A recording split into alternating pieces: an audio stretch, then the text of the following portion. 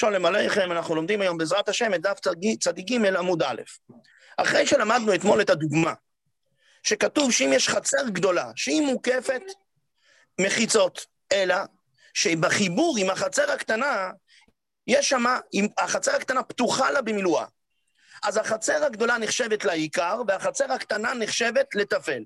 ולכן, אם יש כפנים בגדולה, אסור לזרוע זרעים בקטנה, כי זה נמשך אחריה. ופה אמר לנו שם אביי, בוא תראה, יוצא שהמחיצה יצרה לי רק איסור. למה? כי אם לא היו בכלל מחיצות, אז היה מספיק להרחיק 400 בין הכפנים לזרעים, וזה היה הכל טוב, לא היה לי בעיה של כליים. עכשיו שעשית שם מחיצה, אז אתה יצרת לי את הבעיה. כי אז הקטנה נמשכת אחרי הקטנה נמשכת אחרי הגדולה, כי זה נחשב, הפרצה נחשבת לפתח, וממילא זה אוסר לי את הזרעים. אז יוצא שהמחיצה יוצרת איסור, חומרה, לא מצאתי דבר כזה. אז נחזור לגמרא, אומר לי רבי בר חנן לאביי, ולא מצינו מחיצה לאיסור, והתניא, בית שמחציו מקורה וחיציו אינו מקורה. על חצי ממנו יש תקרה ועל חצי אין. אם כפנים כאן, כפנים נמצאים מתחת לתקרה, מותר לזרוע כאן, מותר בחלק שאין בו תקרה לזרוע. למה? כי אני אומר שפי תקרו שנמצא מעל הכפנים יורד וסותם. וכאילו שיש לי מחיצה בין הכפנים לבין הזרעים. לעומת זאת, ואילו ישווה את קירויוי, אם הוא הוסיף ובנה תקרה גם בחצי השני מעל הזרעים, אז הדין הוא שאוסור. יוצא שהבנייה של המחיצה היא אוסרת את הזרעים. אתה רואה שמחיצה אוסרת. אומר לי, אתם, סילוק מחיצו איסור. זה לא נחשב שבניתי מחיצה, אלא אדרבה. קודם שהיה חצי תקרה, אז ממילא היה פיק תקרה יורד וסותם באמצע. עכשיו שהוספת, שברת את החצי הראשון, שברת את הכותל הראשון. ממילא זה סילוק מחיצה, זה לא בנייה של מחיצה. אי אפשר להביא מפה ראיה. שלח לירו ולאביי ביד רב שמעיה בר זעירא, ולא מצינו מחיצה לאיסור. והתניא, יש במחיצות הכרם במצב מסוים שזה יוצא לעקל, ויש מצב מסוים ולהחמיר. כיצד? אם כרם הנטוע, עד עיקר מחיצה, יש מחיצה בין הכרם לבין השדה השני, זורע מעיקר המחיצה ואילך. שאילו אין שם מחיצה, צריך מרחיק ד' אמות וזורע. וזהו מחיצת הכרם לעקל, שלא צריכים להרחיק ד' אמות, אלא אפשר רק את ההרחקה של המחיצה עצמה. ולהחמיר כיצד?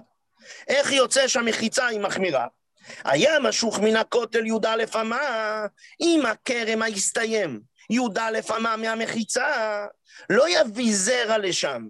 אסור לו לזרוע שם בין הכרם לבין המחיצה. שאלמלא אין מחיצה, אם לא הייתה מחיצה אז לא הייתה לי בעיה. מרחיק ד' אמות וזורע. ועכשיו שיש מחיצה, שבין הכרם למחיצה יש רק י"א אסור. וזוהי מחיצת הכרם להחמיר. הנה אתה רואה שיש מחיצה, זה מה שאוסר.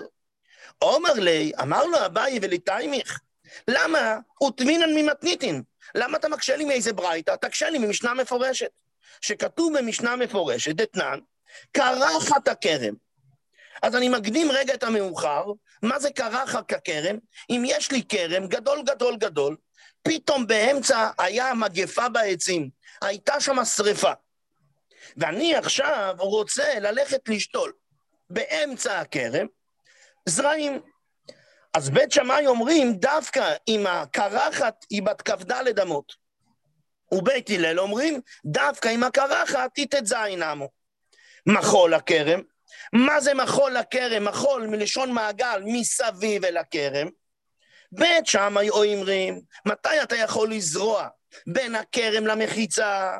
דווקא אם יש בין הכרם למחיצה ט"ז אמו. ובית הלל אומרים לא נכון, אפילו י"ב אמו אתה יכול לזרוע. עד כאן הדינים. עכשיו המשנה עצמה מתחילה לפרש. ואיזו היא קרחת הכרם? כרם שחורה במציאוסי. אם אין שם ט"ז אמו, הלכה נפסקה כמו בית הלל, אז הם מסבירים את בית הלל. אם אין בקרחת ט"ז אמו, לא יביא זרע לשם.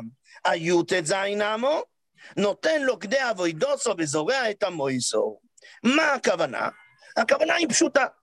אם יש לי חלל של 16, אז אני אומר כך, מצד ימין הרי יש לי כפנים, מצד שמאל יש לי כפנים. הכרם, איפה הוא נגמר הכרם? אצלנו נראה איפה שהגפן האחרונה, לא נכון. כי צריכים תמיד הכרם, צריך עוד 400. למה? למחרשה. לעבור עם המחרשה והעובדים לכרם. זאת אומרת, איפה הכרם נגמר? אם יש לי מצד הזה כפנים ויש לי מצד שני כפנים, אז איפה הכרם נגמר מצד ימין? לא בעץ האחרון, אלא הגפן האחרון פלוס ד' אמות. ואותו דבר בצד השני, הגפן השמאלי פלוס ד' אמות. אם יש לי 16, אז יוצא שיש לי 4 מפה ו4 משם לכרם, באמצע יש 8. באמצע יש 8, זה נחשב למקום חשוב. למה זה נחשב למקום חשוב? כי גם אם אני אגיד, 4 האמצעיות הן נמשכות לכאן, 4 האמצעיות נמשכות לכאן, עדיין, אבל יש לי פה 4 ו4, זה מקום חשוב.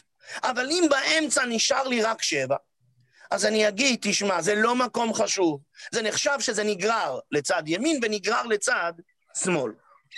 נמשיך הלאה. איזו עם החול הכרם? בין הכרם לגדר, שאם אין שם י"ב אמה, אז מה הדין? לא יביא זרע לשם. למה? היו שם י"ב אמה, נותן כדי עבודתו וזורע את המותר. עוד פעם, מה הסיפור? אם יש י"ב אמה, אז אמרנו, יש לנו את הכרם, תמיד את הכרם אתה לא גומר אותו איפה בגפן, אלא עוד 4. אז אם נשאר לך מעבר לסיום הכרם עוד 8, זה מקום חשוב, אתה יכול לזרוע שם זרעים. אם יש פחות מ8, זה לא מקום חשוב. אז אומר אביי לרובה, תגיד לי, רובה, למה אתה צריך להביא לי את זה מברייתא? תביא לי את זה מהמשנה. אתה רואה שאם יש מחיצה, אז אי אפשר להגיד 400 ולזרוע. אתה רואה שהמחיצה אוסרת. רק אם יש לך עוד 8, רק אם יש לך 16, רק אם יש לך 12. אז למה אתה מוכיח לי מברייתא ולא מהמשנה? אלא מוכרחים להגיד, אלא הטעם, לאו היינו טעם, אלא הטעם, משם אי אפשר לפרוח, בגלל ששם יש טעם מיוחד. דכל ד' אמות לגבי כרם, אבוידס הכרם. כל הד' אמות הסמוכות לכרם, הן נחשבות למה? חלק מהכרם. וגם לגבי גודר, גם לגבי הגדר שנמצא בצד השני, כיוון דלא מסדרן, אם אין שם 400 לא זורים שם, אף קורים מפקר לו, צמוד לכותל לא זורים. כיוון שכך, אז את 400 שסמוכות לכותל, אנחנו אומרים שמה קורה הוא מפקיר אותם. דביני וביני, בין הגדר לבין, בין הגדר פלוס 4 לבין הכרם פלוס 4, היא כדלת, אם יש דלת חשבינן, והיא לא יחשבינן. אם נשאר עוד 4, אז אני מחשיב, נשאר מקום מכובד, אפשר לזרוע. אם פחות מ4, לא. אז אם כן, שם זה לא דין במחיצה בכלל, אלא זה דין אם נשאר לי מקום מכובד או לא נשאר לי מקום מכובד. אז זה לא נכון להגיד שהמחיצה אוסרת. ממילא נפלה ההוכחה של רובה, כי אותו דבר אני אגיד גם ברובה. בעצם סיימנו את הסוגיה הזאת שאביי שאל את השאלה, הרבה המורואים רצו להוכיח שכן יש מחיצה לאיסור, ואביי כל פעם דחה אותם. אנחנו חוזרים לדין חדש. אומר רבי יהודה, אם יש 3 קרפיפות, מה זה 3 קרפיפות? אז מה זה קרפיף? זה מקום שהוא עד בית סעתיים שהקפתי אותו במחיצות. אז אם זה עד בית סעתיים, אז מותר לטלטל שם.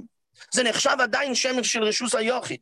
אבל אם זה יותר מבית סעתיים, אז זה לא נחשב למקום של דיור. ולכן אסור לטלטל רק ד' אמות ולא יותר. אז אנחנו אומרים כך, מקרה כזה, יש לי 3 קרפיפות. זה בצד זה. ו2 החיצוניים מגופופים. והאמצעי אינו מגופוף. תסתכלו בציור הראשון ברש"י, 2 החיצוניים הם בולטים יותר מאשר האמצעי. ויוחיד בזה, ויוחיד בזה, ויוחיד בזה. בחוד אחד מהקרפיפות יש יוחיד אחד, נייסה כשיור. אז זה נחשב לשיירה. שאם שיירה נתקעה באמצע המדבר, והם בנו שם מחנה אפילו שיותר מבית שעתיים, ונותנים להם כל צורקום. אין את המידה של הבית שעתיים. כל כמה שהם הקיפו, נחשב לשיירה, וזה מצוין, הם יכולים לטלטל. אבל אם אמצעים מגופוף ושניים החיצונים אינם מגופופים, זאת אומרת, תסתכלו, זה כמו בציור השני ברש"י, שהאמצעי הוא יותר רחב משני החיצוניים, ויוחיד בזה ויוחיד בזה ויוחיד בזה, הם נותנים אלא בית שש. הם יכולים לטלטל כל אחד רק בית שעתיים ולא יותר. אם זה יותר מבית שעתיים, אז הדין הוא שהם לא יכולים לטלטל אלא ד' אמות. הם לא מקבלים דין של שיירה. ומה ההבנה בזה? אם החיצוניים הם בולטים, להם יש גיפופי, הם בולטים החוצה, אז זה נחשב שהחיצונה בטלה אליהם. אז יש לי 3 במקום אחד. 3 במקום אחד, יש לזה דין של שיירה. חכמים לא גזרו, אפילו עם יותר מבית שעתיים. אבל אם האמצעי הוא רחב, החיצוניים לא, אז אתה לא יכול להגיד שהם נמשכים אחריו. לכן, זה נחשב שכל אחד נמצא במקומו. אין דין של שיירה. אז רק בית שעתיים כן, יותר מבית שעתיים לא. ושואלת על זה הגמרא, בואי אלו, אם יש אחד בזה ואחד בזה, בחיצוניים יש אחד בזה ואחד בזה, אבל 2 באמצעים מהו? לא באמצעי אין אחד אלא יש 2, והאמצעי הוא הבולט, לא יש את הגיפופי. מה הנקודה? מסבירה הגמרא את השאלה, אילה הכי נפקה, אם הם ילכו מהאמצעי הרחב לצד שמאל, תלת אהבה, ואי לאחי נפקה, ואם הם ילכו לימין, תמיד תלת אהבו. אז ממילא, לאיפה שהאמצעים לא ילכו, תמיד יש שם רבים. יש שם 3 זה כבר דין של שיור, אז זה יהיה מותר. או דילמה, מה פתאום אתה אומר שיהיו 3 בימין או 3 בשמאל? הרי אפשר להגיד, חד לאוכן נופיק וחד לאוכן נופיק. ואם כן, באמצעי, אם כן בצד שמאל יהיו 2, ובימני יהיו 2. 2 זה לא דין של שיירה, אז זה אסור. ואם תמצא לא ימר, ואם תרצה להגיד, חד לאוכן נופיק וחד לאוכן נופיק, שבמקרה שבאמצעי יש 2, אז אני לא מחשיב שבימני יש 3 ובשמאלי יש 3, אלא אני אומר בימני יש 2 ובשמאלי יש 2. אז מה הדין במקרה הפוך? היו 2 בזה ו2 בזה, ואחד באמצעי. בחיצוניים היו 2, ואחד באמצעי, שמהו? אוכל, אי לאוכן נופק לא סהובה, ואי לאוכן נופיק לא סהובה. 2 האלה, בכל מקרה שהם ילכו לאמצע, תמיד באמצע היו 3. אז ממילא, זה נחשב לשיירה, יש 3, יש שיירה. או אימר, או דילמה, אימר לאוכן נופיק, ואימר לאוכן נופיק.